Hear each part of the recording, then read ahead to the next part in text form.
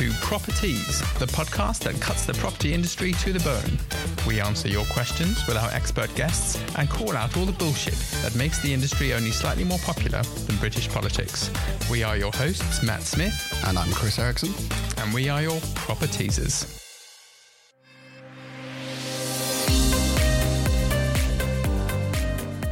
Hi everyone, and welcome to episode 3 of Properties. How you doing, Matt? I'm very good, thanks, Kris. How are you doing? Yeah, not bad. What's been happening since the last podcast? Oh God, so much. I mean, I've just come back from Denmark, which I had the most brilliant time. I went to a wedding in Viborg, which is in the north of Jutland. What a country! Yeah, spotlessly clean. You could eat off the pavement. Everything was just immaculate. It was amazing and beautiful weather. So yeah, it was very, very impressive. And then I got back to London and then back to Norbury where I live, and there was just trash everywhere. I thought, great, good. Back in London. Yeah. So, yeah, all good though. All good to be back. Good. Denmark does have the highest standard of living in the world. Yeah, you've now seen it firsthand. I certainly have. The food was amazing as well. Don't talk to me. Everyone was gorgeous. Yeah. Scenery was beautiful. I paddled in a lake which wasn't filled with sewage. Yeah, very, very good. Very good. What about you? Well, I said don't talk about food because I've been on a 21-day detox, which has been absolute hell, but very good. You do look good though, mate. Thanks, mate. We're now coming up to the last 5 days or 4 days. And then I'm going to celebrate with a meter-long pizza. And a massive binge. A jug of beer and an ice-cold can of Coke. Quite because right. I've had no sugar, no gluten, no alcohol, no caffeine, and something else. A fate worse than a fate worse. Yeah, it's tough. Yeah, okay, but yeah. So here we are. So today we're not going to have an interview like we did last time with Rupert. We're going to talk about some of the most important topics in the industry. Yeah, we got a lot to discuss today. We do. So let's crack on. Let's just before we do, with our planned subjects, I was just nationwide have said that we are now at a tipping point with interest rates, where the one of the solutions that the government was encouraging banks to offer is switching to interest only for a certain amount of time. Nationwide are now saying that we're at a tipping point that where switching to interest only for some people between 6.25 and 6.5% will actually not make too much difference to their affordability. So we're not going to talk about interest rates because we talked about that in our first episode, and I think we'll probably have a lot to discuss on that over the next few months, certainly after the summer. But I thought I'd just mention that because that's, I think, very topical in everybody's minds. But yeah, we've got a lot to discuss. And one of the things that we're going to talk about is cladding, because this is something that's been very much in the press and in the media. And recently the Sunday Times broke a story about it. So I'm just going to read a little bit and then we can talk about it. So in the UK, manufacturers of dangerous cladding are being pursued for millions in taxpayer money spent to correct the nation's unsafe flats. This follows the revelation that some of the buildings that applied to the government's 5.1 billion repair funds were coated in flammable panels produced by companies that made false claims about their fire safety.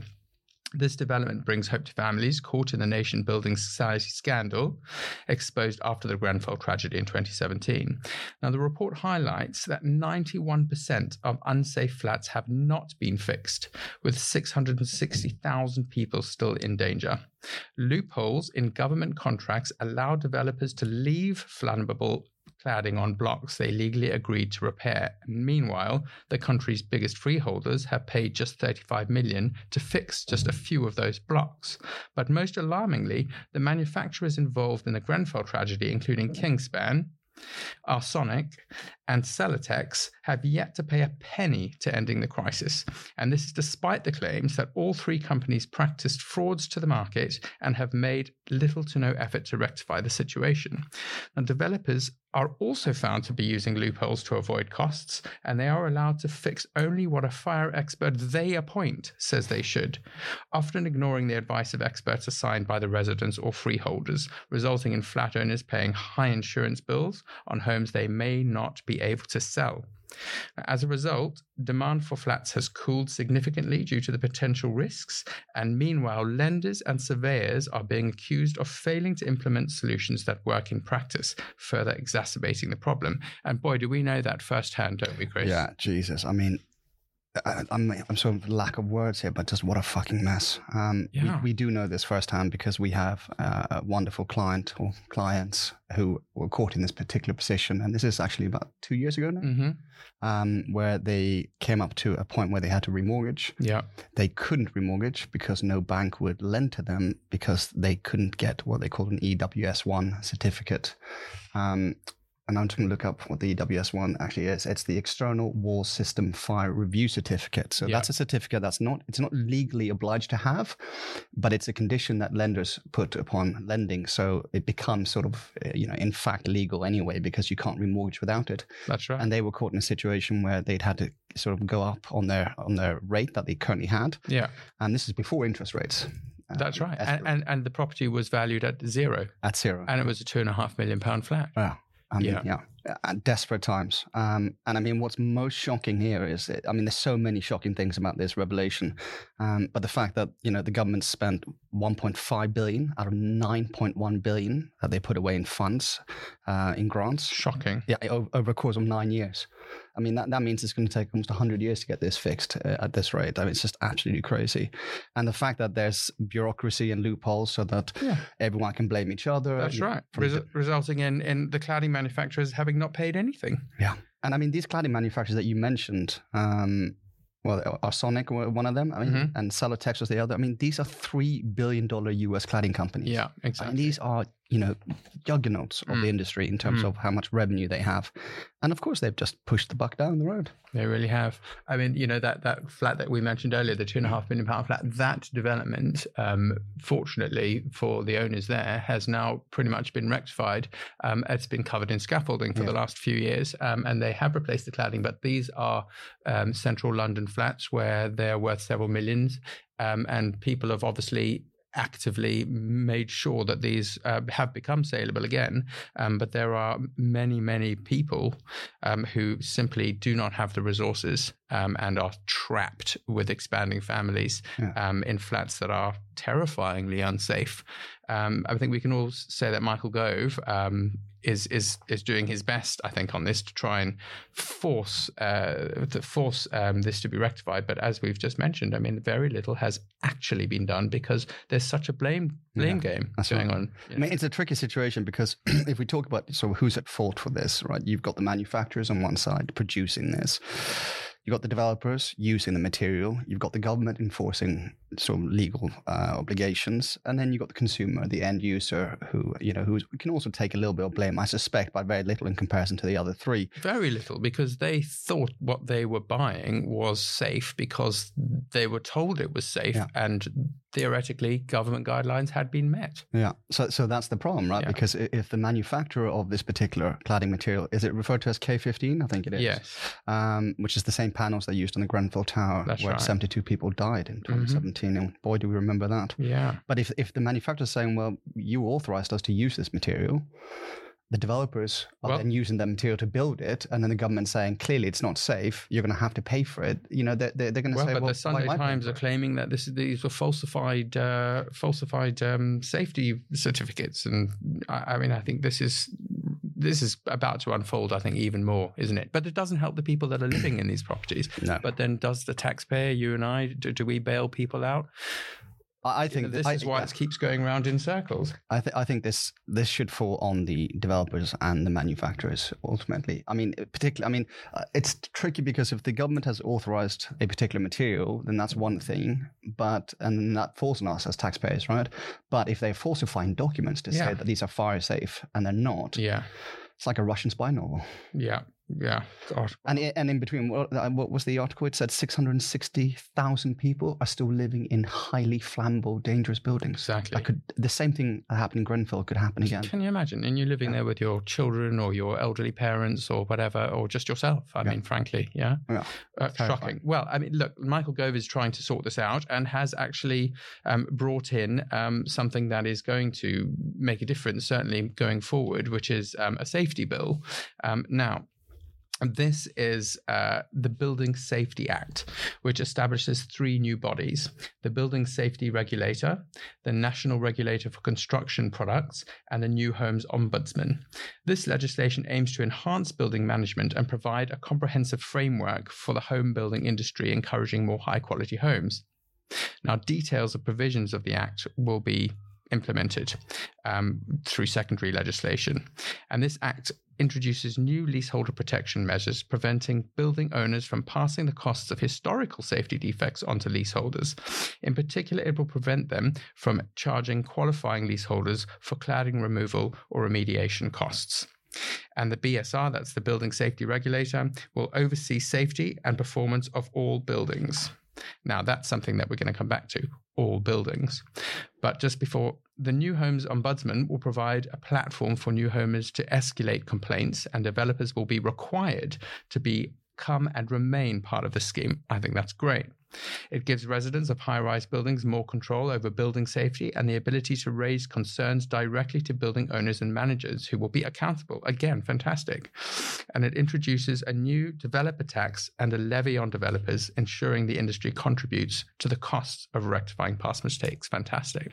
Yeah, in theory, certainly. What happens if the developer just says, well, we don't have the revenue or not the revenue, but the profits to actually put aside to help fund the change on the cladding? What happens then? Because ultimately the people that live in these properties, as we know, right, their property value from a bank's perspective is zero until it's rectified. Yeah. I mean, £2 million properties, £10 million properties, £200,000, it doesn't matter. The value is zero. They have to sell. They can't sell the property. We can't sell them for them. Right. I mean, only if you have a cash buyer, right? Because as I said earlier, the EWS1 certificate isn't a legal requirement unless you have a lender involved. Yeah. But a cash buyer is going to be told by their solicitor, hang on a second, this is an unsellable asset. Absolutely. And they shouldn't do it unless, of course, they're buying it at some insanely low value and they know that eventually they're going to get this form and, they're prepared to take a punt.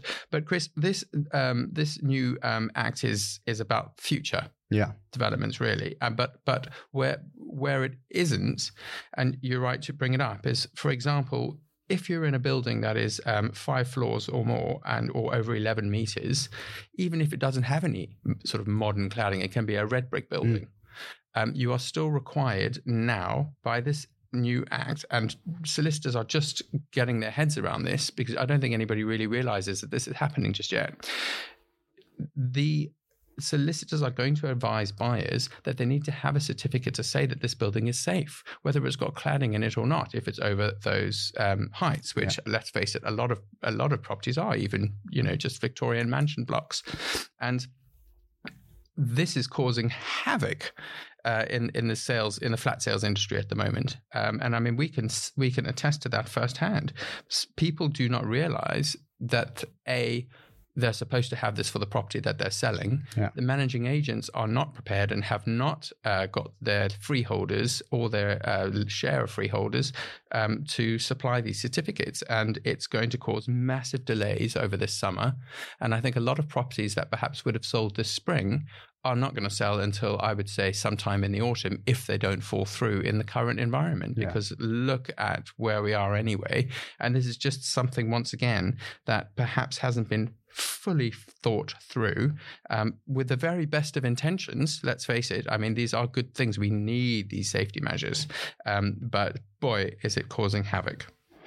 Yeah, and we went to a solicitor. Well, we had a big law firm in London, a big conveyancing law firm, invited us with quite a few others to a summer party, right, in Mayfair. It was a beautiful, beautiful evening.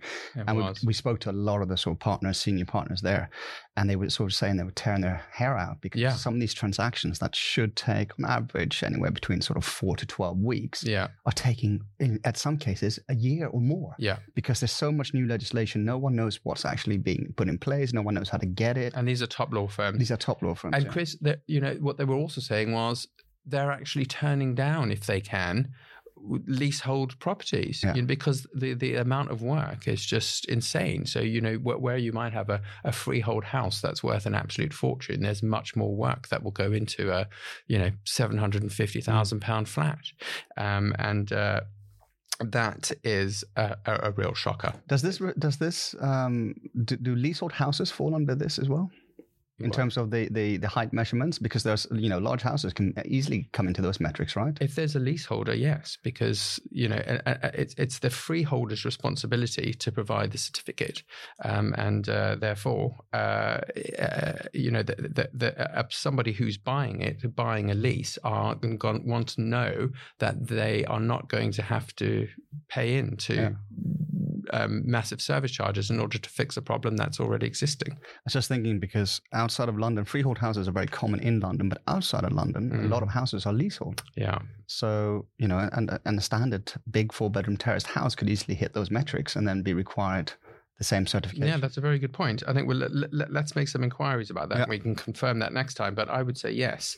The leasehold houses are also something that I think Mr. Gove is trying to rectify, because that's also, why buy a house that's on a lease? You want to know that you own the whole shebang, right? Yeah. Otherwise, you might as well buy a flat. Well, I mean, this ties up nicely with several things, but one of the things is the fact that it's the whole system is so inefficient, and I think every single person we speak to, from surveyors to top lawyers, they say the same thing. It's just there's just no clarity in the industry. I mean, even for us who've been doing this for over 20 years, we still come across things now that we don't know, just like you did here with this particular sort of requirement, right? Yeah. And the same thing for solicitors. They don't know everything that's coming up, and legislation's happening in the background. Exactly. And all this extra legislation, and then you're talking about putting a developer tax and a levy on developers.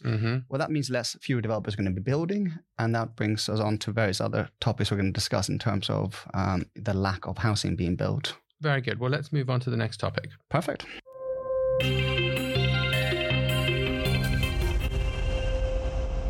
So the next topic we're going to discuss is holiday homes and short lets in the countryside.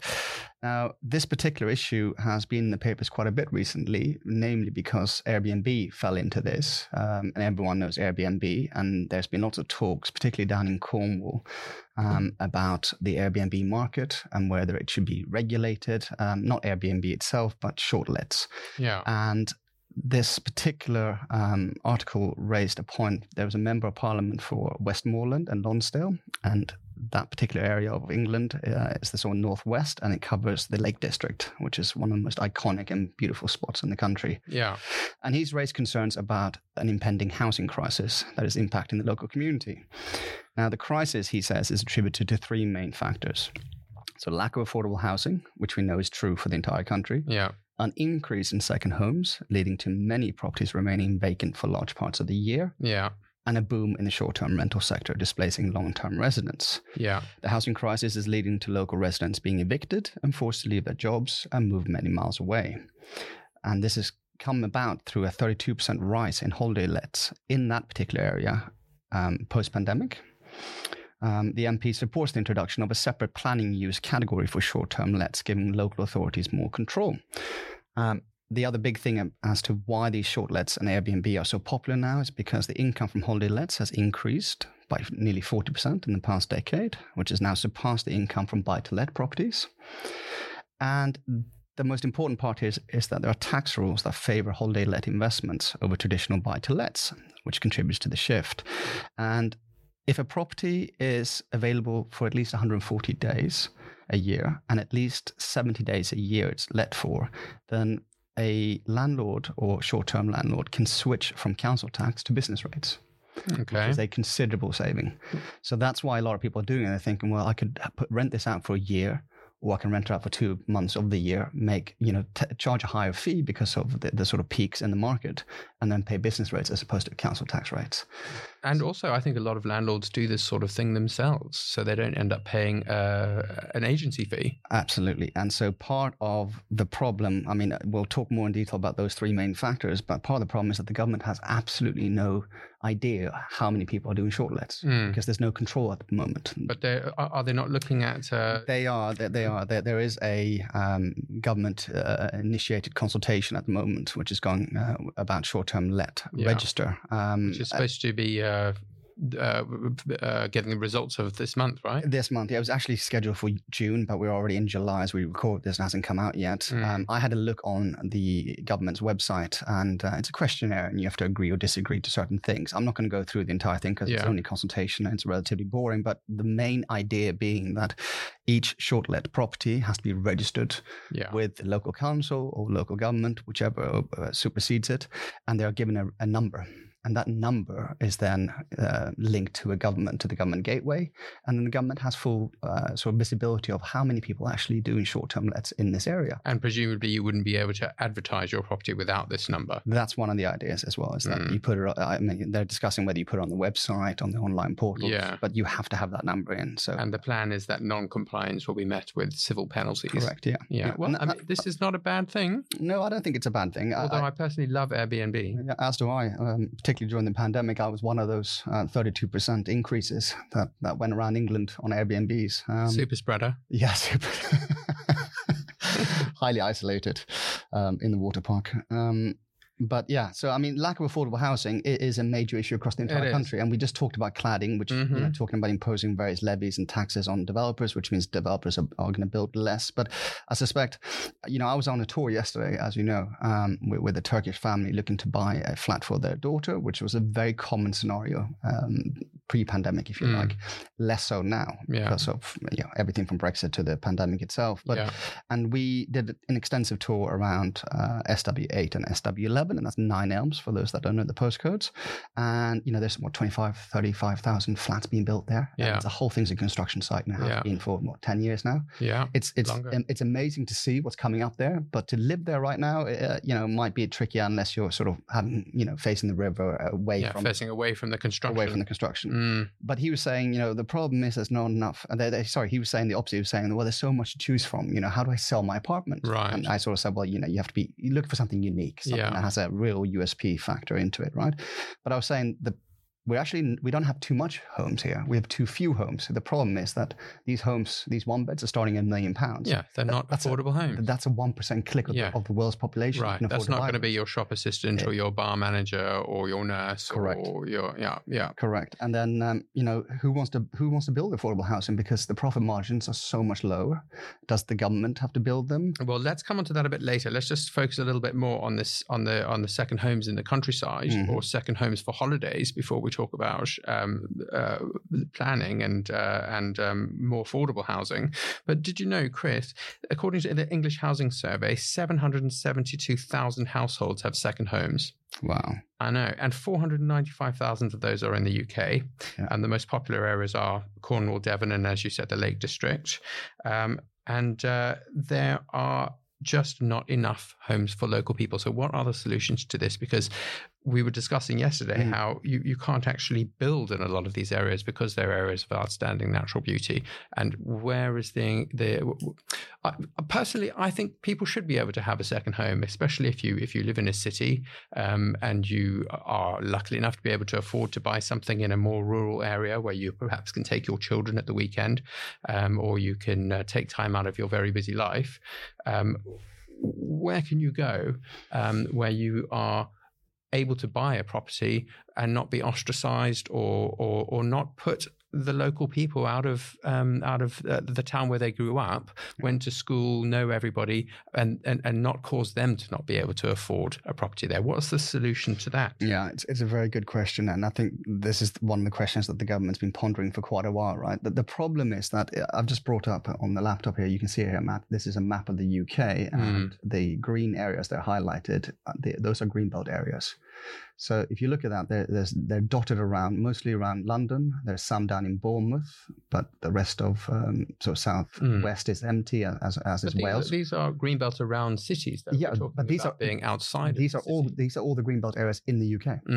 Flat out. Yeah. And there's not that many if you look. Most of it's in Northwest. Yeah. And then around London. Yeah. But you look at Norwich, for example, I mean, there are no greenbelt areas here at all. Yeah. So the problem is that the reason why people sort of conjure around these greenbelt areas is because they're very close to some of the biggest cities in the UK. That's right. You can build anywhere you want, anywhere outside of there. The problem is there's no infrastructure.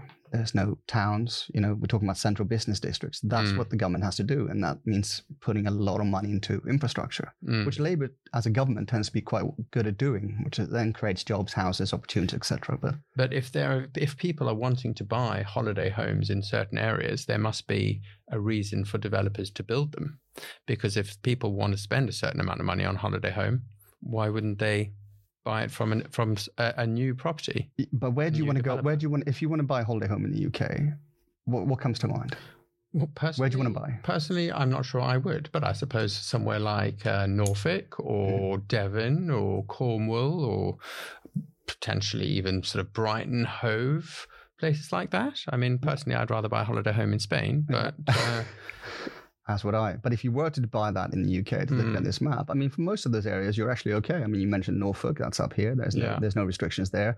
Devon and Cornwall is slightly further down here. Bournemouth is protected through a big park. But there's obviously, according to these statistics, the majority of people in the UK, or people who perhaps can afford, well, actually, I don't think we can say the majority, but clearly a lot of people want to buy homes in places like the Lake District, which is why these local people are being put out a bit. Well, look, I think we can now move on to what we're going to talk about then, just a moment ago, was what is the government's responsibility for building new properties, and what about working with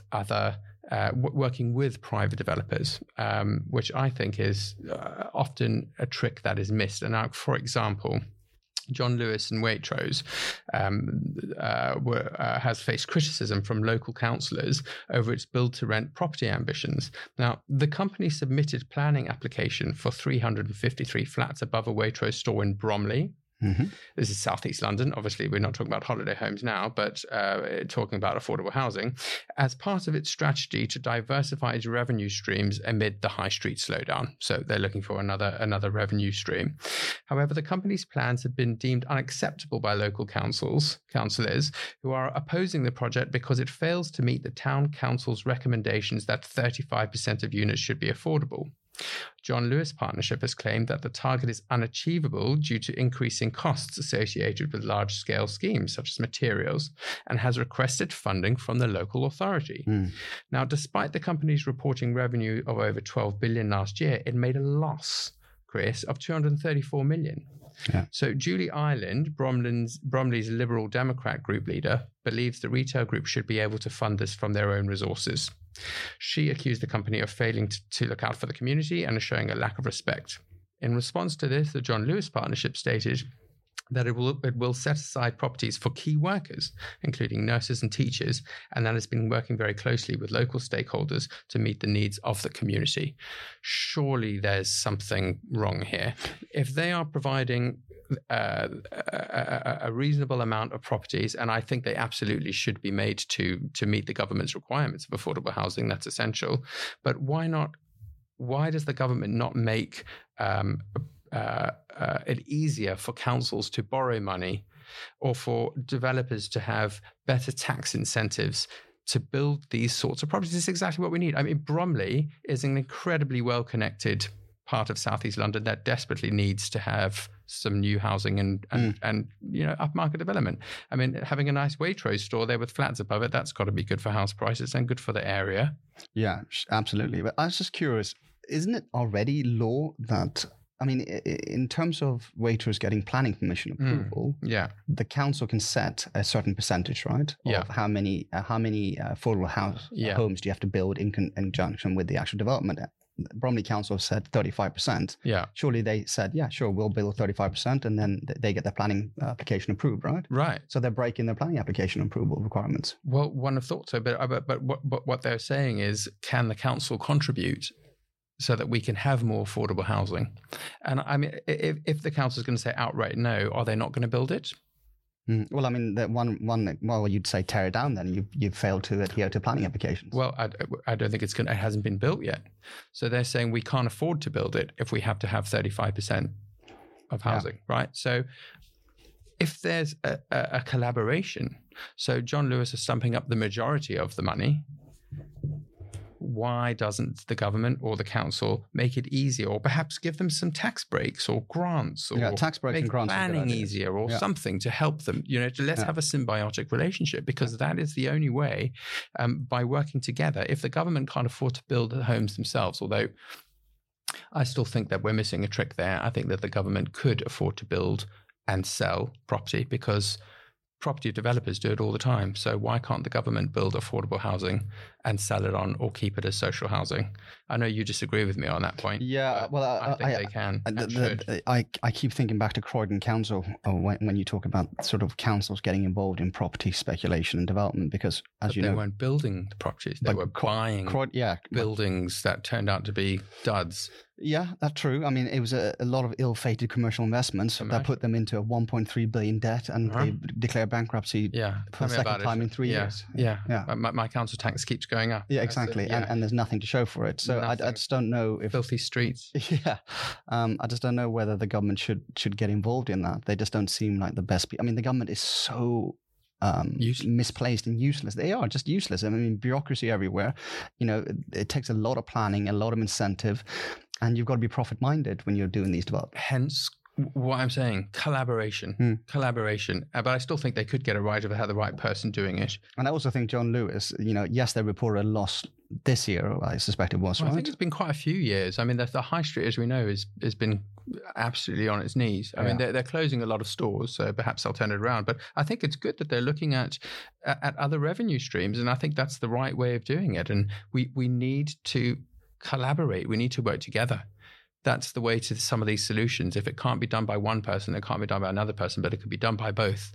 So, but I agree. The only problem then is that you have local council elections and government elections every 5 years. So you're looking at Labour. We're going to talk about Labour. Well, you're going to talk about Labour in a little bit in terms of their plans. But talking about sort of hyping up infrastructure, which was talked about earlier as well, right? But because of the state of the economy at the moment, they're going to have to put that aside and concentrating on reducing debt. By the time they've done that, they'll be out of power, or there'll be another election. And so that particular infrastructure funding, if you like, is out the window. So perhaps, and this happens every 5 years. It should almost be sort of put into the House of Lords, and it doesn't matter what party comes in, they have to follow through. That would be a better way to say this is actually, what's it called? So national law now. According to law, exactly. As opposed to or even parties. Coalition governments. I mean, well, that's the other talk. Although that's also can make it less stable. But if there's got housing is something that we all need. Yeah, for sure. And how it can be, how it should change from government to government is a problem. But it does, and that's where we are. All right, Kris. Well, I think that's enough of that. Poor old John Lewis. I hope they do manage to get that built. But let's move on again. Yep. So we're going to talk about under-resourced planning departments within the government, and that sounds like a real snooze. So we won't spend too much time on it. But effectively, what's happened here, and this all ties into what we're talking about: why aren't we building enough homes, etc., etc. So there's a law firm called CMS, and CMS is one of the 25 largest law firms in the world. So it's an international law firm. They've been in the papers recently for I say things they would rather not be. They handle quite a lot of wealthy people and governments as well. But we'll move on from that. But they did a full survey and on the housing industry in the UK. And that survey revealed that 90% of builders believe that the planning system in the UK is slowing down development. They also say that developers claim that their under-resourced planning system is delaying home constructions and deterring overseas investments. Most builders attribute these delays to a shortage of planning officers nationwide. Uncertainties surrounding the UK's planning process deter potential investors. And the other big part, of course, is that the removal of mandatory housing targets that happened last years has led to the lowest level of planning approvals since the 2008 financial crisis. Yeah. So, these are factors that are underlying the developers when we're talking about why don't we just build more homes. The government is so inefficient in its ways. And it's just, we deal with this and we see it as well. It's paper pushing, it's waiting, for this person to sign off. in 2023, when we're talking about, how AI is going to take over the world one day, perhaps, and you and I know how easy it is to sort of scale certain things and to be very, very efficient by just changing certain processes. Here we have an industry which is, vital to the success of the country that is currently completely out of touch with the times. And the question is, what do we do about it? I mean, what sort of uncertainties in the planning process can be reduced to provide clarity to these foreign investors? Because a couple of big US investors were looking at some very big sites across the UK, and they pulled out recently because there was just too much uncertainty in the planning process.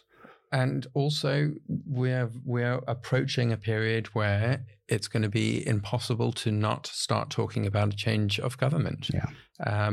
Joe Biden has had a meeting with Labour officials, or Labour leaders, or rather people in the Labour Party, which shows a clear sign that they're looking at the potential of a Labour government. And I think we can all say that that's very likely is going to be. Yeah, they're just the party in waiting, aren't they? Yeah, it's looking like it, and they've got some very big plans. Yeah. For planning, Kris. Should we talk a little bit about those plans? Yeah, okay. Nicely. Let's do that. So, the Labour Party is proposing a scheme to enforce the sale of land from landowners at below market value. Essentially, the intention behind this is to stimulate the construction of more houses. So Lisa Nandy, the Shadow Levelling Up Secretary, she's believed to be developing a plan that would change how land is valued when it's acquired through compulsory purchase orders. So currently, landowners subject to compulsory purchase orders receive what's called a hope value, which is based on the potential of their site receiving planning permission, which often results in higher prices.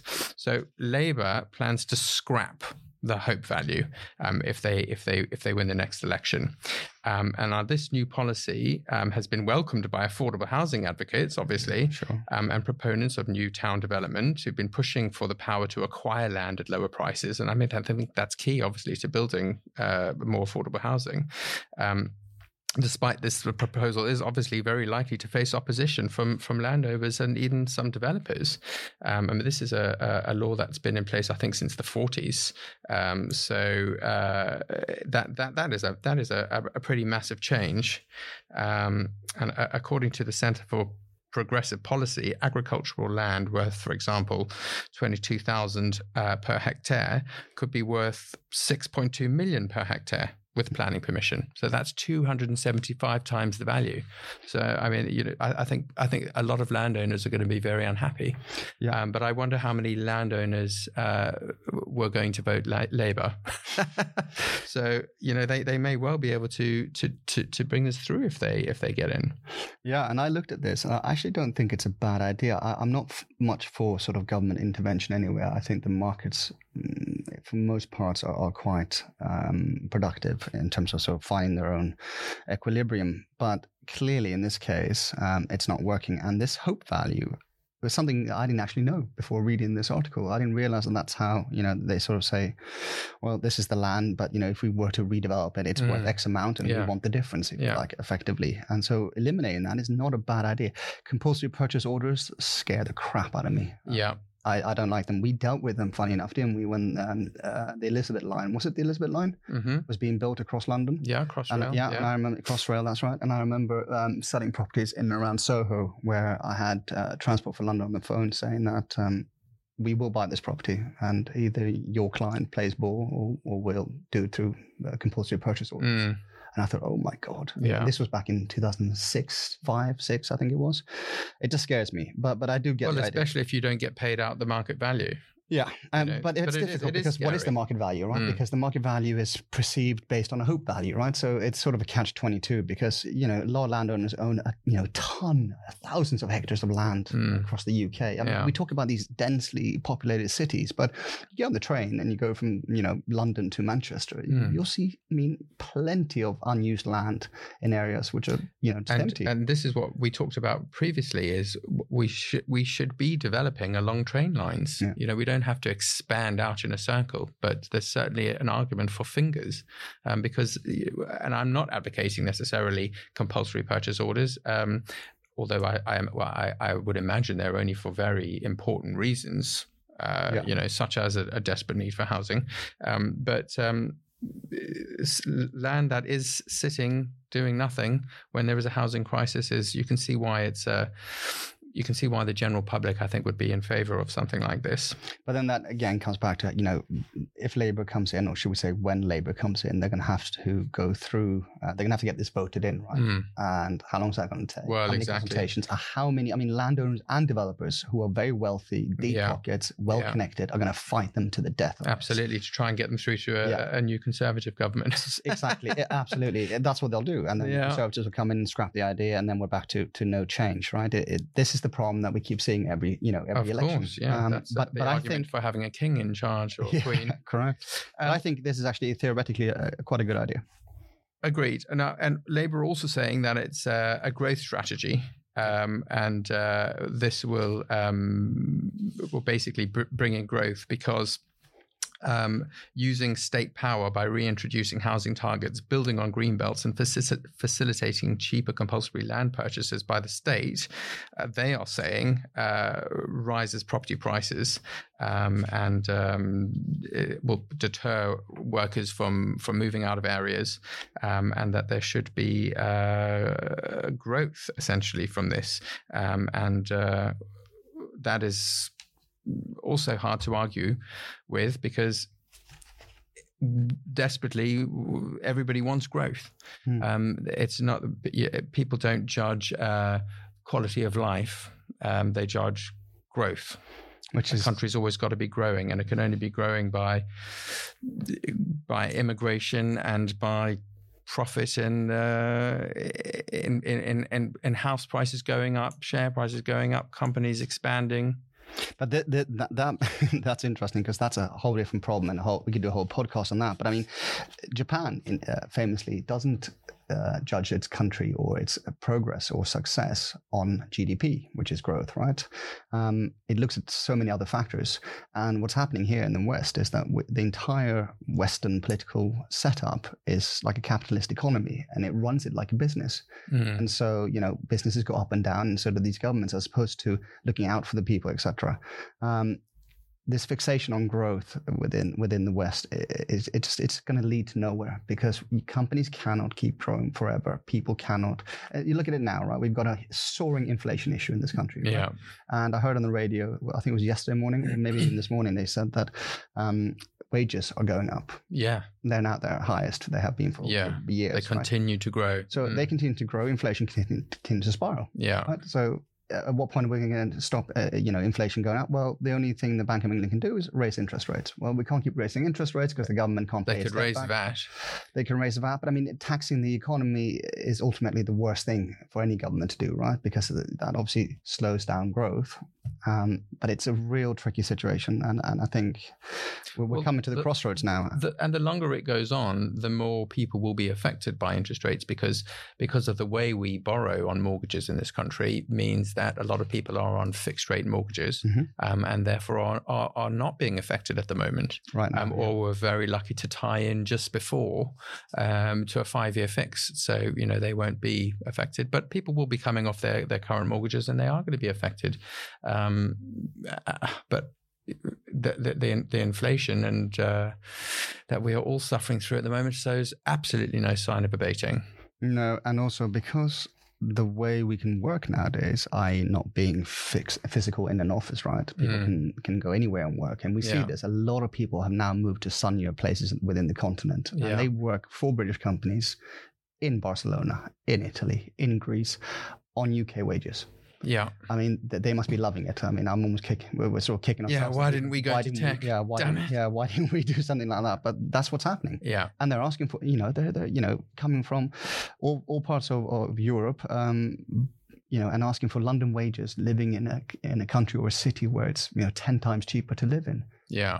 So effectively they're 10 times better off, and that's the sort of brain drain that the UK is seeing. But we're going to see this staggered across, just like interest rates, right? A lot of people are still on fixed rates, and a lot of people haven't come off it yet. But as they do across the next sort of 5 years, right? Most people don't fix in for longer than 5 years. So within the next 5 years, a lot of people are going to be suffering. Us included. Yeah. And it's going to be tough. going to be tough. Yeah, it is. And it's not that people say, well, in that case, I'll just rent, because rental prices are also increasing. Although I would definitely say that this summer, the prime lettings market seems to be less buoyant than it was last summer. But the core market, as we've come to call it in the industry, I would say that is in London, anything below about £800 a week is absolutely booming. You know, a 2-bedroom or 3-bedroom flat for anywhere between £500 and £800 a week. I mean, it's just an absolute bun fight. Yeah. And that's because there's fewer properties to rent as well. Well, once again, Chris, it's we talked on this. Let's not go into too much, but I mean, it's because a lot of landlords are just getting out of the industry, or they just don't want to be involved. But there's just too much bureaucracy and not enough tax incentives. And I think, again, with developers, just talking about what we were earlier, it's the same thing. That this is a place where the government should intervene with giving tax incentives to landlords like they used to be, and to developers, so that we can have more affordable housing. I mean, that's part of the problem, and I think you've hit the nail right on there, right? Because more landlords are trying to get out because it's just not profitable for them to do this anymore, right? Which is just crazy, right? So they're evicting their tenants or waiting for their tenants to come to an end of their term, and then they put the property on the market.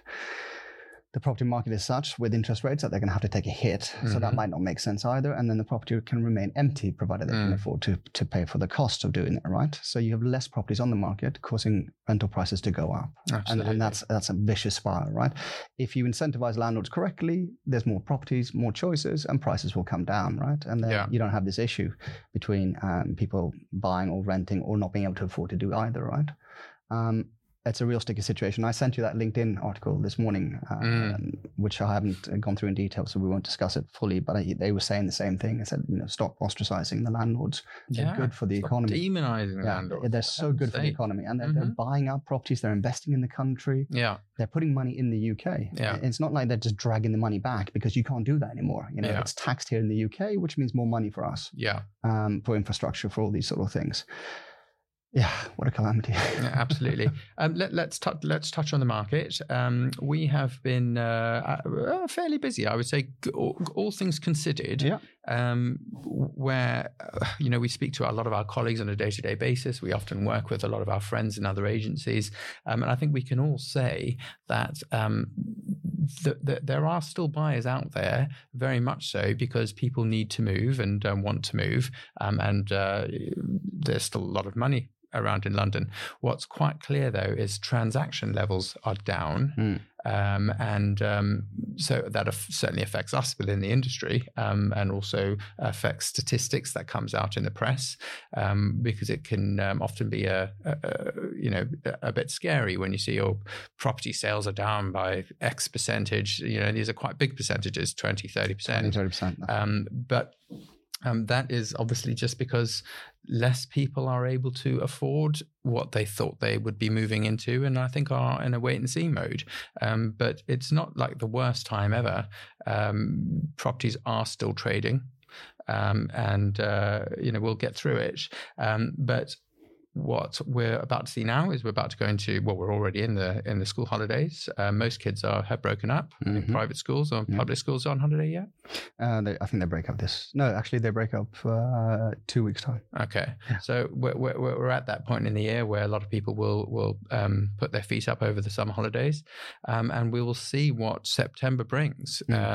It's not going to bring any lower interest rates. It might probably bring higher interest rates, and I think maybe in September we'll do more about interest rates and perhaps talk to some financial experts. But what we're going to see now is the summer rush for lettings properties, which we're already in, and that will continue as it always does right through to September, October, even sometimes into November. And I would say that we are looking at a very tough sales market interest rate wise until at very least early next year. Ouch. Yeah. Yeah. But equally, for anyone who's actually thinking about buying, when the market says this is a buyer's market, that means you missed it. You've got to be quicker than that, and that's true for any sort of financial investment, right? Yeah, missing the bottom, right? Stock market says now's the time to buy. You missed it. You missed it already. Well, it's a great time to buy. Now's a great time. Yeah, now's a great time to buy if you got cash. Exactly. There are some deals around. There are, and a lot of land. I mean, yesterday, in the afternoon, we saw 8 properties with 8 different agents, and every single agent said, "Oh yeah, my client's very motivated to sell." Every single one. I bet they are. And I had a lovely Turkish family I was out with yesterday, and he's a very senior director of a very high company in Turkey, and he was just sort of laughing at it, sort of saying, "Is there any property that's not worth buying right now?" But interestingly, I showed 2 very similar flats, and they were £250,000 apart in price. So, it's difficult for someone, for us, I can say, well, that's a realistic price. That's an unrealistic price. Yeah. Right? They're trying not to lose too much money from when they bought it, for example. But from an investor point of view, they keep thinking, well, we keep going up in price, then we keep going down in price. I don't see any difference in the size of the properties. Yeah. How do I make a decision? Yeah. So that's one problem. And then when they start, by the time they find something they like to offer, they're like, okay, so we buy this property in a week, 2 weeks? Yeah. No. And then we have the lawyers and everything else that comes in. And because these particular flats we looked at were new builds, we know what's coming. Do you have the EWS1 certificates? Do you have the fire regulations? Do you have this? Do you have that? And it's that brings us, onto why people should have representation to buy, as well as to sell, which is what we talked about with Rupert. And I think that's this is a perfect example once again. Yeah, this is one of the few countries that doesn't do it. Yeah, the buyer should 100% be represented by an industry professional. Yeah, who can guide them through this. Yeah, at the moment, I mean, yesterday I was doing that, even though they're not my client. And when I say that they're not my client, the buyer, that is, he doesn't pay my fee, so he's not my client. The client is the seller. But I should have been out talking to his advisor. Absolutely. Or you should be his advisor. Yeah. Because why not? I mean, who better than to advise a buyer than people who've been selling property to buyers? 100%. But it's tricky. But I think right now, and in August, provided you can get into the apartment, that was the other thing as well, which is something that's a new trend that we haven't seen in a long time, right? Out of those 8 properties we saw yesterday afternoon, I think it was 7 of them were let out. Yeah. Which creates problems for access, because tenants don't have to give access. Some of these tenants are not in there, they're not on their sort of final 2 months. They're in there for 8 no interest eight, for them months. to show the property for sale. Just disrupts their lives. Exactly. If you are serious about selling a property, don't put a tenant in it. Yeah, that's really good advice. Unfortunately, a lot of people can't afford it because we talked about this in our first podcast. Service charges have gone through the roof. Yeah. And that cost is unattainable even for the wealthier classes, if you like. It's crazy. I mean, my own service charge has gone up by over £1,000 a year. Yeah. And I'm seeing no difference. As a matter of fact, I think I'm seeing less value for money now than I was before. And then you can multiply that up as you go around, right? I mean, some of these buildings have £10,000 more service charge now than they did last year. Yeah. So what do? They rent out the flats, but they want to sell it. So they put a provision in the contract to say, if I find a buyer, you're going to have to move out in 2 months, exactly right? Yeah. And tenants don't like that. So around and around it goes. But, yeah. Not good. Not good. Well, look, I mean, I think we'll say that if you can leave a property empty while you're trying to sell it, that is definitely the way to do it. But we can always rent it out for you if you can't. In the same way that any agent will say the same thing. I think it's all about giving the best advice and just making sure that people have covered all their bases to say, yes, you can get the income, but you can forget about selling it for a year or however long because the reality is it's not going to sell no matter, even if you put the provision in the contract. You'll be very, very lucky to have that flat looking like it would look if you lived there, or if it was dressed for a sale. In all likelihood, it's going to be clothes all over the place, food all over the kitchen, very hard to get in. That one buyer will be in town and you'll miss that viewing. Yeah. It's how many times have we seen that happen? Yeah, again and again. Well, look, I think there is a lot to be positive about, Kris. There are buyers who are able to pick up good deals for sure, and there is a lot of incentive to get interest rates down. And I think everyone's going to be in the government doing their damnedest to do that. Mm-hmm. And hopefully banks will be lenient with people who are unable to pay their mortgages. We're all going to enjoy a few weeks of lovely summer holidays. and come back strong in September. Yeah, absolutely. I think just talking about those 2 points before we close off, I think banks will have to become lenient, because you and I discussed this the other day. Banks don't want to be sitting with a portfolio of distressed properties. Because who's going to buy them? Who's going to buy them? Yeah. And they don't want their asset on their books either. It doesn't make any sense, particularly not if that asset is declining in value. So they're going to have to become lenient. Yeah. They will be. Yeah. And also in the age of social media, people don't want, my house has just been repossessed by X bank. Correct. That which is almost a more vital point that you've just mentioned there as well. And then I think regardless of interest rates, people always adapt eventually. When there's a lot of upheaval, what do people do? They sit back on the fences and wait for it to calm down, which is more or less where we are right now. Yeah. I think we're coming to the end of that cycle, which is why I'm saying now's the time to buy, because come September, it might not be the same situation. Yeah. Because once there's some clarity, when people think, oh, actually interest rates aren't going to go up, okay. Well, I think once they stop going up, and they settle, or once perhaps, Kris, we might even say, once they stop coming down, like if they go up maybe a couple more times, which they probably will, and then at some point they're going to come down a little bit, and when they sort of stabilize, or banks are offering a little bit higher or a little bit lower, that's when we'll start to people say, okay, this is what interest rates are going to be like, because these are not ridiculous interest rates. Let's face it, they're not. But what people have to do is adjust their expectations of what they can afford to buy, and that's that. Yeah. You are no longer going to be able to buy that house at £2 million. You're going to have to buy a house at £1.5 million. Yeah. And either property prices will adjust so that there are more buyers in that bracket, or people are just going to have to buy something with one less bedroom, or not as big a garden, or no off-street parking, or et cetera, et cetera. It'll be interesting, and I'll ask you for your prediction here then, since you mentioned that. When stamp duty went from 5%, the top bracket, to 7%. Yeah. It's moved several times since then. It's a lot higher now. But when it went from 5 to 7, it was the £2 million mark. Mm-hmm. Remember? I do. How many people bought properties at £2 million? A lot of that were investor visas. There was a requirement to put money into the country to get a visa. But 2 million. If you were on a 2.5 or 2.25, you had to go down to 1.999 to sell it. You did. It set that limit. So it killed off £500,000. It did. It just wiped it off the value of those homes. Yeah. So what do you think is going to happen now then?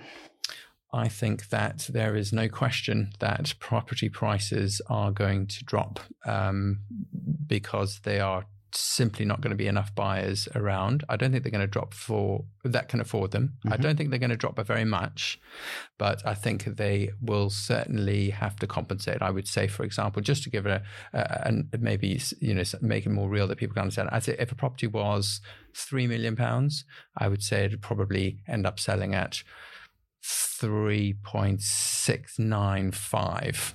If it was 4 million. Sorry, if it was £4 million, we'd end up getting 3.695. Yeah. So that kind of figure, I think that's what we'll see an adjustment. If something was going to sell at £2 million, I'd say it'd be selling at 1.85. Okay. Right. What do you think? Yeah, no, I mean, if that happens, that's not too bad, I guess. The thing about property prices dropping in the UK is that this is the second time in our careers that we're working through a very, very challenging period of time, and the likelihood of us going into recession seems to be quite high, etc. But 2008 was that sort of boom moment when everything stopped.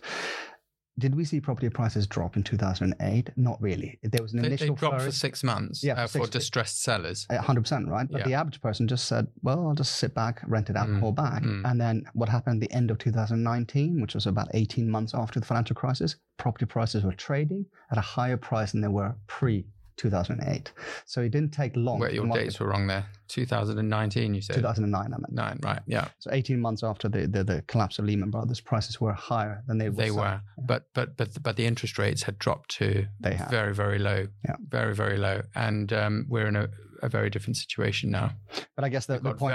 Very high prices and very high interest rates. People literally can't afford it. Yeah.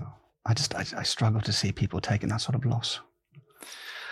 Do you know, it depends what they bought it for. Yeah. If they're selling at 2 million and they end up taking 1.85, but they paid 1.2. Well, no, that's fair enough. Happy day. That's fair enough. A lot of people are sitting on property they've had for years. Yeah, and we have clients that have had to take that very difficult decision where they paid 1.5 and are to sell at 1.2 or less, right? So yeah, well, that's a much less favourable situation. It is, but I don't think we're going to see much of that. I think you're right. Those that have sat there on their properties for a while and sort of geared up on capital appreciation.